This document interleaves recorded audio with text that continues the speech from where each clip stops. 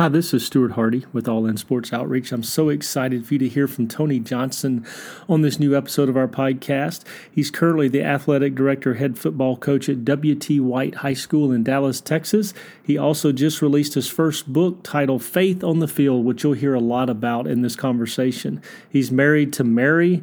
They have 4 kids, just an incredible man of God, someone who has personally encouraged me, and I cannot wait for you to hear from him. So let's jump right into it. Well, thanks for joining me today, Coach. Thanks for having me. You bet. So a lot of listeners may not be familiar with who you are, so just kind of give us a brief overview of your background, maybe where you grew up, a little bit about your family growing up and your family today. You bet. Well, obviously, Tony Johnson here, athletic director, head football coach at W.T. White. I am a Kansas City native, born and raised in a town called Olathe, Kansas, a suburb of Kansas City. And so I grew up a huge Chiefs and Royals fan. And had 2 sisters and 2 half siblings, a brother and another sister. 2 parents that loved the Lord, not perfect, but loved the Lord, took us to church and just taught us right from wrong, and just, I had a great childhood. I have no complaints about the way I was raised or the things that we did. My dad was a football coach, and in Kansas you can coach football and have a day job, what they call a Rule 10, a lay coach, if you will. So he wasn't a teacher, but he coached, and so grew up around the game of football and grew up around sports, and so gravitated towards that. Played small college football at a Christian college called Mid-American Nazarene University on a football scholarship, and was a great experience. And then I thought, you know what, I'd just be a high school coach and chase my dreams that way. And after 3 years of coaching high school football at a large school in Kansas City, like a lot of coaches, I went and worked football camps, KU, K-State, Nebraska, Missouri. And back then they would pay you $200-$300, give you a couple shirts, and you could coach their summer camp. And I went to a place called TCU, didn't even know where TCU was or what it was, but I got coerced into going to TCU with some people that wanted to go to Texas. And last thing I know, I'm being offered a job to be a GA. And so back then, they had restricted earnings positions. So I did that my first year. And then I got put on as a graduate assistant and was able to get paid and take master's classes. And so, I got into college coaching, was at TCU, Texas A&M, worked for Dennis Franchione. And then I became a small college head coach myself at a couple of schools, NAIA schools, and just kind of bounced around chasing that dream, Stuart. And then all of a sudden, my wife said to me one day, "Why don't you coach your own kids?" And so that kind of hit home, and I said, "Yeah, you're right," and decided to make high school the full-time ministry profession for me. And that's taken me to a lot of great places. I'm kind of known as the guy that's the rebuilder. I'm in my 6th head job. Only one of them, one of the 6 was a dominant program that I got lucky. Should have never left that one, by the way. But the rest of them were all rebuilds. And so that's kind of what I do. That's my MO. I take over the 0-20, the 1-29 program and flip them. And it may not be a giant flip to you, but it is a flip nonetheless. And that's kind of where I've seen my niche. I love the inner city kids. Tend to gravitate towards those jobs. And I think I relate well to those types of kids. So that's me. I have a wife, Mary, who's in education, 4 children, and 2 dogs. Had 3, one just passed away, so sad. But that's me in a nutshell. Awesome. So you mentioned your parents and taking you to church. So obviously you grew up in a family of faith, but talk about that journey to you deciding that you needed that personal relationship with Jesus.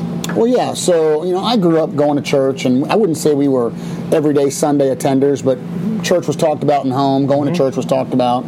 My dad was an ordained minister, but he was flawed like all of us. He'd go out in the garage and work, in the evenings and smoke a cigarette. And I remember being young, go out there, and I struggled with that. I struggled with seeing my dad do that, or my mother pouring a glass of wine. And I know these things seem silly to you, but when I was a youngster growing up being told this is right and this is wrong and da-da-da-da-da, I'd see these things, and it threw me into a tizzy. So I had a very, I don't know what to say, Stuart. I had a very different mindset about going to church, and I guess the best way I could describe it is I was scared to disappoint God, or maybe scared to disappoint my parents. And so I grew up that way till about the age of 14. And then through a youth group session at a Pentecostal church in Kansas City, I was listening to and your older listeners will know this, there was a Christian band called DeGarmo and Key, and another band named Stryper. It's still a relative band. And they were coming to do a Christian concert at a church. And it was going to be a group called Petra, DeGarmo and Key and Stryper. Ooh. And so our youth group got to go for free. And that night at that concert, they had an altar call right after DeGarmo and Key sang, and I went down and committed my life to Christ. Wow. And so, and then of course, I'm sure I've recommitted myself more than once, down at those altars. But that's how it started for me. And I would say, I'm 47 now, I would say that in the last 4 or 5 years, I've come to a revelation of the gospel, realizing that we are the righteousness of God, that we are the heir of Abraham. And once you accept Christ and you realize he's not coming back to die on that cross again, that there's two parts to this cross. There's, historical Jesus, which a lot of churches and a lot of people want to talk about, and then there's new life-giving Jesus, which is the one that died on the cross for your sins, and the sin you're going to commit tomorrow, and the sin you're going to commit next week. And once you get to that revelation, you get to a point where it's not a get-out-of-jail-free card. It is I don't want to sin. I don't want to be this bad person. I don't want to live this bad life. I want to strive to be a better person for Christ. And so that's where I'm at now. And I'm not perfect, and I make a lot of mistakes. But what's beautiful is we have grace. We've been forgiven. And I don't dwell on it like I would have maybe when I was 14, 15, 16, or even in my early 20s. And I move forward in the grace and mercy of Christ. That's awesome. I love that. I love hearing people's stories like that, because everybody's got a unique story. And I too went to a Petra concert. I love Petra. It wasn't where I got saved, but yes, I did. Was that a Greg Volz, Petra, or John Schlitz? I don't recall. Which lead singer? I can't even remember the lead singer at this point. It was 92. Oh, John Schlitz. John Schlitz, yeah. And that was crazy. Yeah, that's funny. When you say older bands, yes, I think a lot of people listening should know who they are. And we'll talk more about your faith.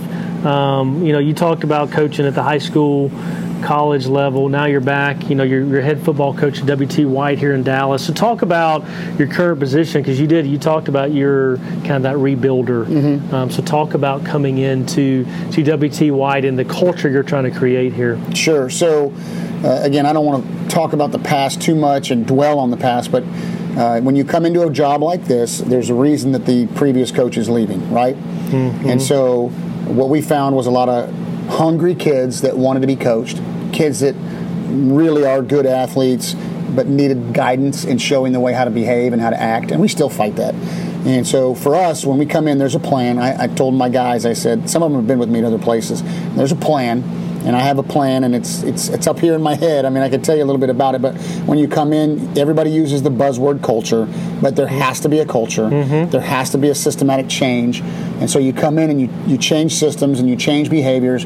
And for us, our culture is Hookem, which is honesty, overcome, overachieve, knowledge, enthusiasm, and motivation. And we believe that is our mission, that everything we do in life, whether it's dealing with teachers, coaches, dealing with other players, that part of that acronym relates to that conversation. Part of that acronym relates to your behaviors. And so we hammer it home. If you ask any kid in my program that's a sophomore through a senior, your new freshmen are going to learn it, right? If you ask any sophomore or senior in my program what Hookem is, they'll tell you. They know it. They better know it. But they know it. I know they know it. So, because we test them. And so we talk about it and we share it with them. So that's our culture. But, this is a team that was 0-20 when we got here. And so we were playing 6A football really with 4A numbers. And the first year went 1-9, 4-6, and we're poised for a big year this year in 5A. Our numbers are growing. The team is growing. Facilities are growing. And so there's just a buzz around here about WT White on the north side. And Dallas has a lot to offer that I think a lot of people don't look at from the outside in because of so many years of just, downtrodden teams. But I think when you see what we're building here and what we're doing here, you're seeing it built from the ground up the right way. Yeah. And you've had, already a long career. So what would you say maybe is your greatest accomplishment or memory? In coaching? Okay, I was going to say in my greatest accomplishment, my kids, my personal kids. But in coaching, I was, there's a lot. I mean, I loved my time at TCU. We won a couple of bowl games. I just think my greatest accomplishment is a kind of culmination of a lot of things. And what those things are to me are the victories that you get that are unseen. When the kids call you on your birthday or Father's Day. I had a kid I coached my second year ever in coaching named Joey Tregalis. I talk about him in the book. I haven't talked to Joey Tregalis in 20 years. But Joey Turgalis, the last game of the season, came up to me and he said, "You're the first man that's ever believed in me." He didn't say coach. He didn't say person. He used the word man. And I was like 25 at the time. That has stuck with me ever since. I'm the first man that's ever believed in this kid. And so how powerful that is in society. These kids need men. They need male role models. They need male figures that are strong. And I think the faith-based coach giving that to these kids goes a long way. Those are my greatest accomplishments, that kind of stuff. What would you say on the flip side, maybe greatest disappointment or challenge? Just to me, it's never about kids. The jobs I've left, whether it be an assistant job, coordinator job, or head coach, I always left, looking back now, I always left because I let an adult make me mad. I let an administrator frustrate me to the point where I left. And it's never been about kids in terms of leaving. And so my greatest disappointment is maybe leaving too soon in a couple of jobs. I look at TCU. I could have stayed a third year. I was offered a chance to stay a third year, didn't. And so, that Coach Fran goes to Alabama. Gary Patterson takes over. Gary's a Kansan. I'm a Kansan. We had many talks, still do. And I who knows where I would have been on that staff. And then I had a little Catholic high school job, which I had no business getting that job because I'm not Catholic. But Sacred Heart in Salina, Kansas, dominant program. It's basically Bishop Carroll or Jesuit here in Dallas, Bishop Dunn. It's a school like that. And I was the head coach at 26. And I fell into that. And I went 11-1 the first year as a head coach there, and I walked into the priest's office that ran the school, and I said, "I'm going to need a raise. I need 2 more coaches. I need this, and the other, or I'm out." And they both stood up and shook my hand and said, "Well, good luck to you." And they called my bluff, and I look back and I go, "Tony, you idiot, you had that." They've had 4 coaches since me. Not one guy has lost fewer than 2 games a year at that school. So who knows? But I came back to Texas, and I've made a lot of great friends like yourself and these guys that I work with, but those, I guess, would be my 2 main regrets. Mm-hmm. So now let's get to an exciting part. Over this series of COVID, you've released your first book. Yes, sir. Called Faith on the Field, the Pastoral Ministry of a Coach. So talk about the journey of writing the book, and then, kind of give the listeners a snapshot of the central message. Okay. So bear with me for a quick second. Absolutely. So I started writing. This was cathartic for me. This was therapy.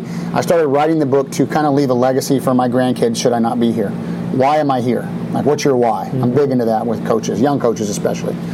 And so it was, I want to leave a legacy of, well, here was my why.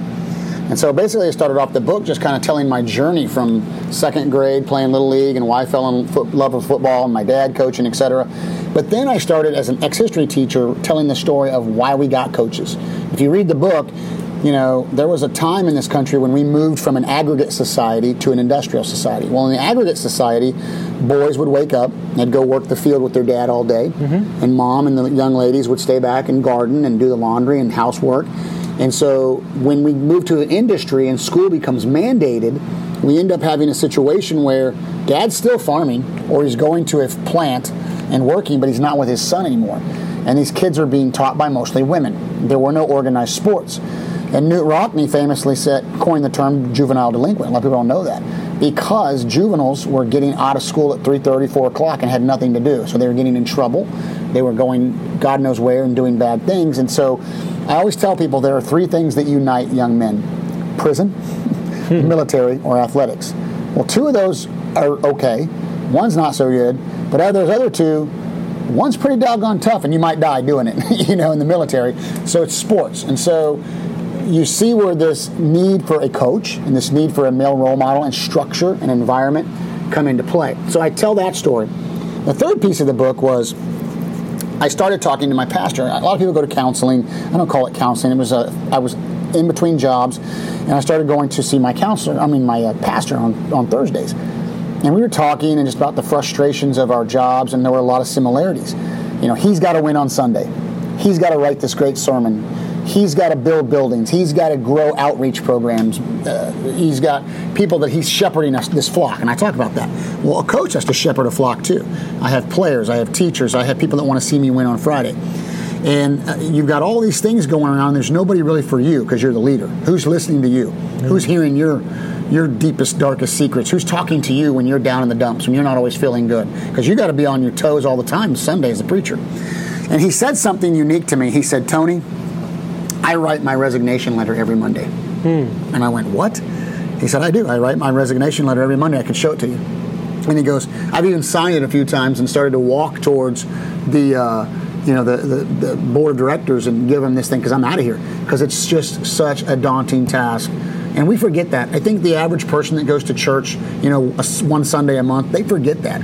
They expect to be entertained. They expect to not be hassled for tithing. They expect a great word, and they expect to feel good. And then, let's go to the buffet. Wow. Yep. And there's so much more that goes into keeping the electricity on at a church. So as we began to have these talks, I realized he's shepherding a flock. I shepherd a flock.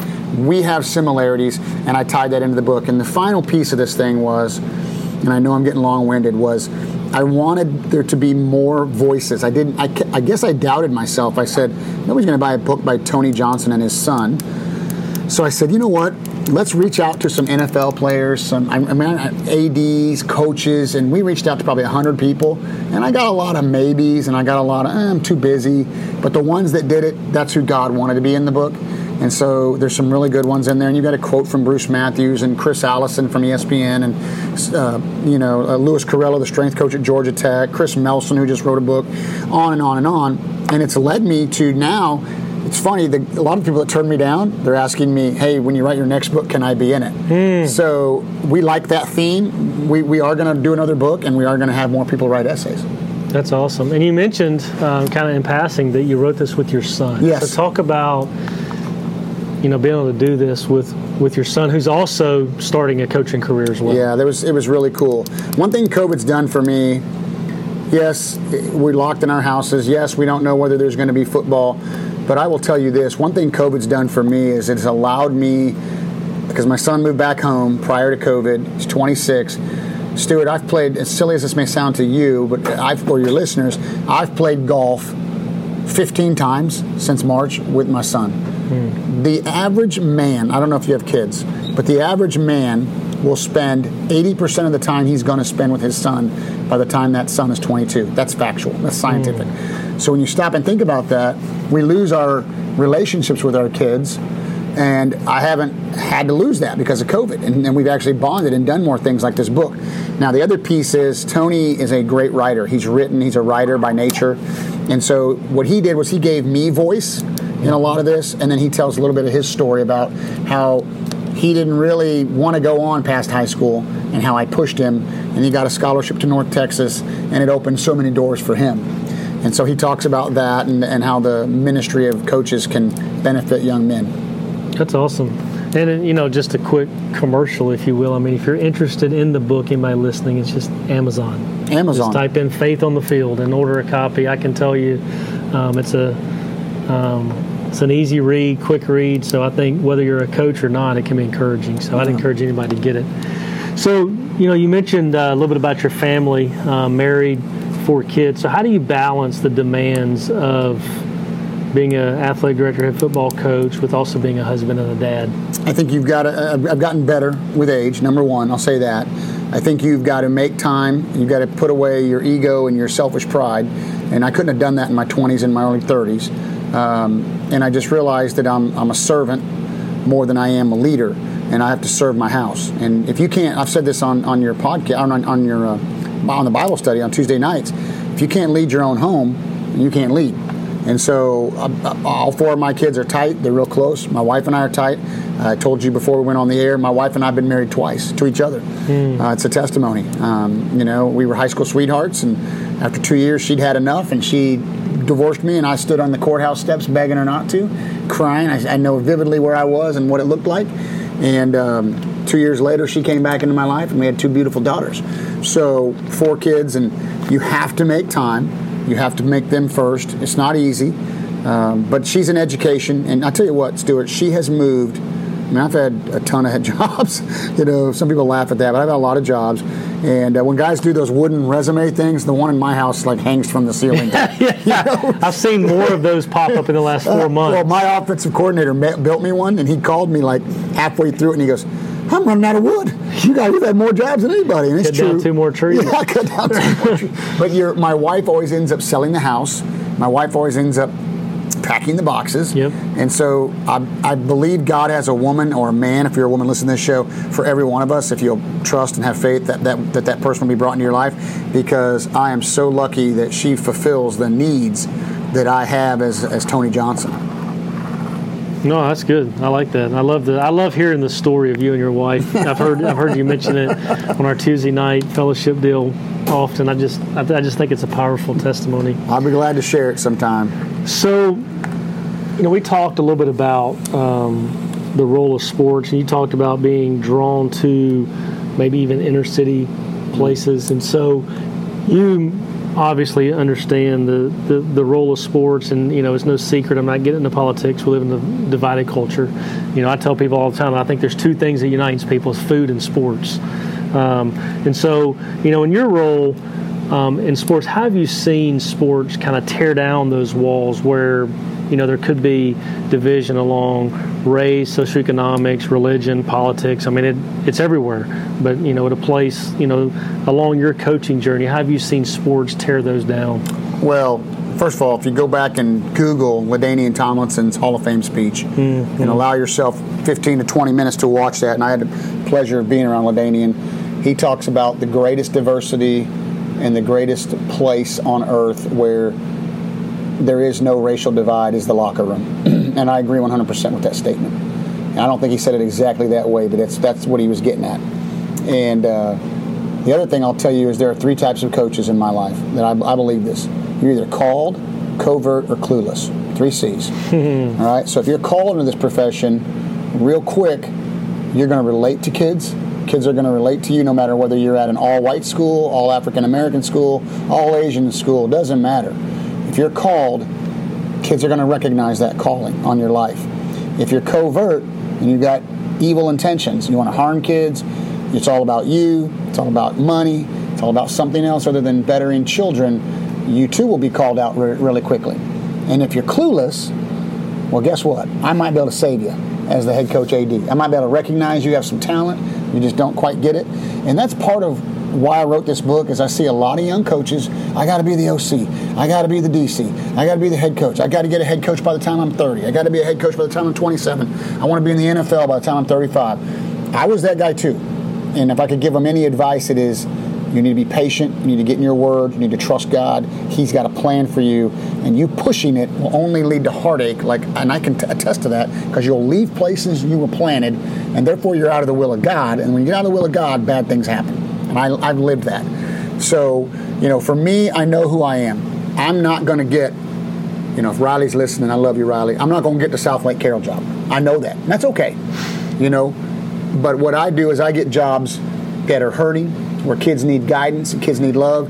And I've done, I think, a really good job with my staff of building kids up, loving on kids, and encouraging kids at schools that are maybe a little less affluent, maybe have a little more of a diverse background. And I feel like I know who I am and I relate to those kids. Now, it's not easy. It's frustrating. And I go home more times than not punching the dashboard of my car going, man, that makes me mad. But like I said earlier, a lot of times it's decision makers that won't get on board with these coaches that know these kids. And I know you don't want to get political, but what's going on in our country right now is because we're not listening to the coaches. We're not listening to athletic directors who have a vision, have a plan, and let's face it, a lot of these kids are in school for athletics. I'm sorry that they're not in school for math. My wife's a math person. But along the lines, they're going to learn math. Along the lines, they're going to learn about history and education, and they are going to be productive citizens. And if we would all stop crying about our territory and let coaches coach and coach these kids in athletics that want to be there, or band, or drama, or the glee club, or whatever it is you have that draws kids to your school, if we would get on with that, then I think we'd have a much better, safer society and one that got along more. I agree. Yeah, I think you're right. It's that one time when people come together for maybe 3 hours on a Friday night or a Saturday afternoon that they don't care who the person next to them is. That's exactly right. Yeah. I've been in a lot of huddles throughout my life as a player. When a guy next to me was an African-American, one of my best friends, running back, played at Pittsburgh State, African-American. The center next to me, was a Hispanic guy. And I don't ever remember going, hey, man, do you believe this? Or talking politics in that huddle. No, it was, here's the play. We got to go execute it or we're going to lose this game. It's a common goal. That common goal, and that's missing in our society. Yeah, absolutely. We could probably have a whole nother conversation just on that. Absolutely. As you know, a lot of the people that listen to this are coaches, some student athletes. So what advice would you offer that student athlete or a coach that, is a believer in Christ, but is not quite confident in using the platform that they have through athletics to live out their faith? Well, you're going to have to make a choice sooner than later, is what I would say first and foremost, because you will be exposed. This is an evil world that is going to challenge you, and I know this is a Christian podcast, so I can say this openly to your listeners, is you're going to have to make a choice for either Christ or not. Mm-hmm. And if you are standing on the side of Christ, then I think, again, you're called in this profession, and then you have a right to express that. Now, I've had this conversation a lot lately. It's funny you asked that question.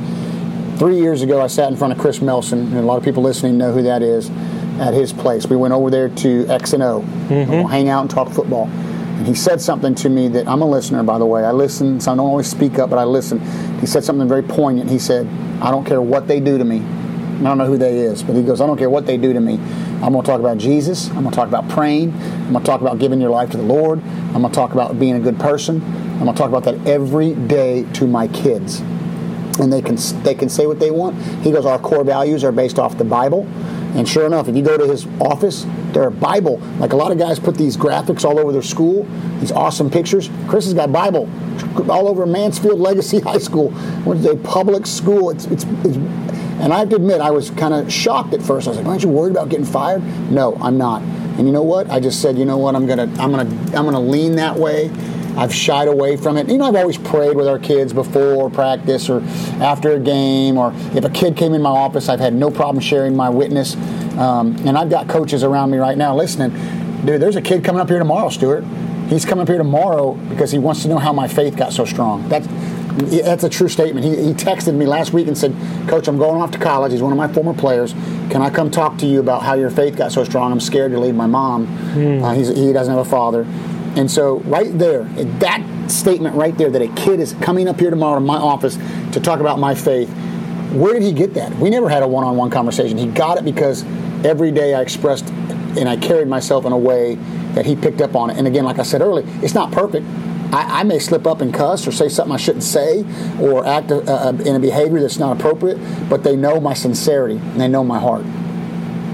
That's good. I'm going to give a quick little another commercial break on Chris Melson. I was able to sit down with him a little over a year ago and record a podcast, and he talked a lot about what you just said about how the Bible, he went through their mission statement and their whole culture of his high school, and everything is tied to a verse. Exactly right. So if you're listening, go look up, just search episode 92, Chris Melson. And we could sit here and talk for hours on that, but yeah, I'd encourage everybody to go listen to that, because it is an encouragement for guys like you and guys like Chris that are in the coaching profession. So this is always a fun one for me to ask, just because I love to go back and I write these down and look over the notes. So, do you have a favorite scripture, life verse, or is there one maybe that God is used in your life recently that you'd share? Oh yeah, well actually, I've been on. Right now, Psalm 23 obviously is just, that is right there what the reassurance of who we are in Christ is. Psalm 23. If people haven't read Psalm 23, I encourage them to go do that. But, he has, I don't have it memorized. Obviously, I'm bad on the memory, but I just know that particular scripture right now is who you are in Christ and your walk with Christ. And then Romans 8:28, and, just you are the righteousness of God. You are the heir of Abraham. Those things stick out to me. And, I finished, I think I maybe said this on one of your podcasts. Or on one of the Bible studies. I'm losing my mind here. Well, Jonah. When you read about Jonah, at the very end was angry. Here's this bush that comes over and gives him, he wouldn't go where God told him to go. And this fits kind of what I was saying. He wouldn't go where God told him to go. He ran from God, right? And then finally he ends up going to Nineveh. And he goes and does what he's supposed to do, but he's bitter about it, and he's hot, and he's laying on that beach, and what's God do? God puts a plant to give him shade, And a worm comes along and eats that plant, and he angrily, the book ends with him angrily talking to God, and God says, why are you mad? What are you mad about? I blessed you. And I would say to me, that spoke to me. It's like, I've given you this job, I've given you this ministry, this calling, and it's never good enough for you. What are you mad about? So those are things that have been stuck in my head right now biblically. Genesis 5:3. It talks about the first time that that Adam had a child in God's image. I want you to think about that for a minute. Cain and Abel were in his image. We are descendants. And so you go to 5:3 and he talks about the first time that he has a child in God's image. So the curse is getting broke, right? Slowly off the Old Testament, it's getting broke. We know we had the first Christ in Adam, then we had to come along to save us was Jesus, being the second Adam, right?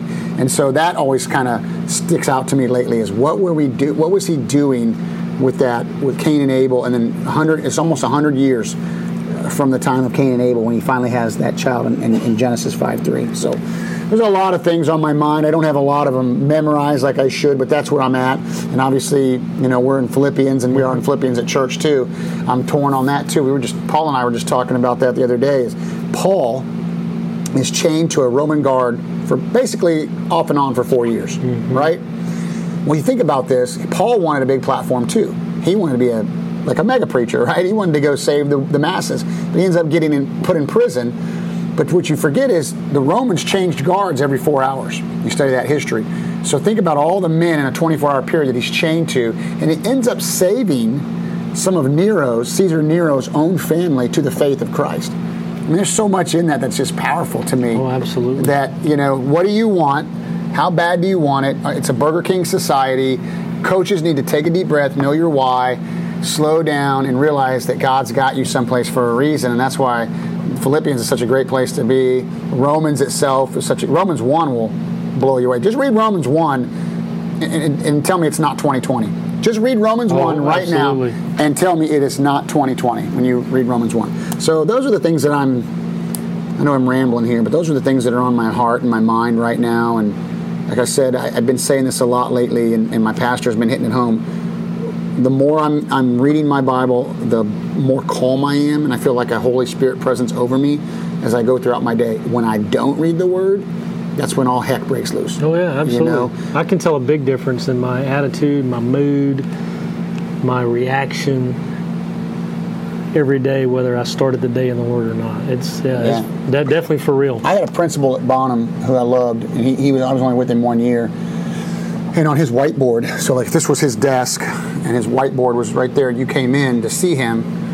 On the very top of his board, it said temper, justice, mercy. And I asked him one time, I said, what is that? Why does that never get erased? And he says, because when someone comes in, whether it's an angry parent, teacher I've got to let go, coach that's mad, custodian, whatever, I look at that thing first and I go, whatever is said out of this person's mouth, I'm going to deal with them with temper, justice, and mercy.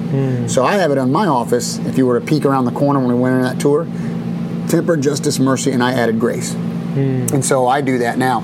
And so anyway, anybody that comes into my office is going to deal with that versus old angry Tony, grumpy Tony, or Tony who doesn't feel like he has enough time in the day to handle this. I tell myself those things, and those are subtle reminders of who I am in Christ. That's good. I like that. Temper, justice, mercy, and I add the grace in there too. That's good. Last question. 2 words. Real big in sports, all in. I mean, it's on chin straps, T-shirts, wristbands, you name it. But it's also, studying the life of Jesus. I mean, he was all about, Luke 9:23. You're going to follow me and deny yourself. So, he wants us to be all in.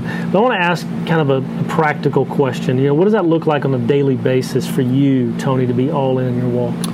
Well, I go back to the Last Supper, and I remind myself that he chose a towel versus a title.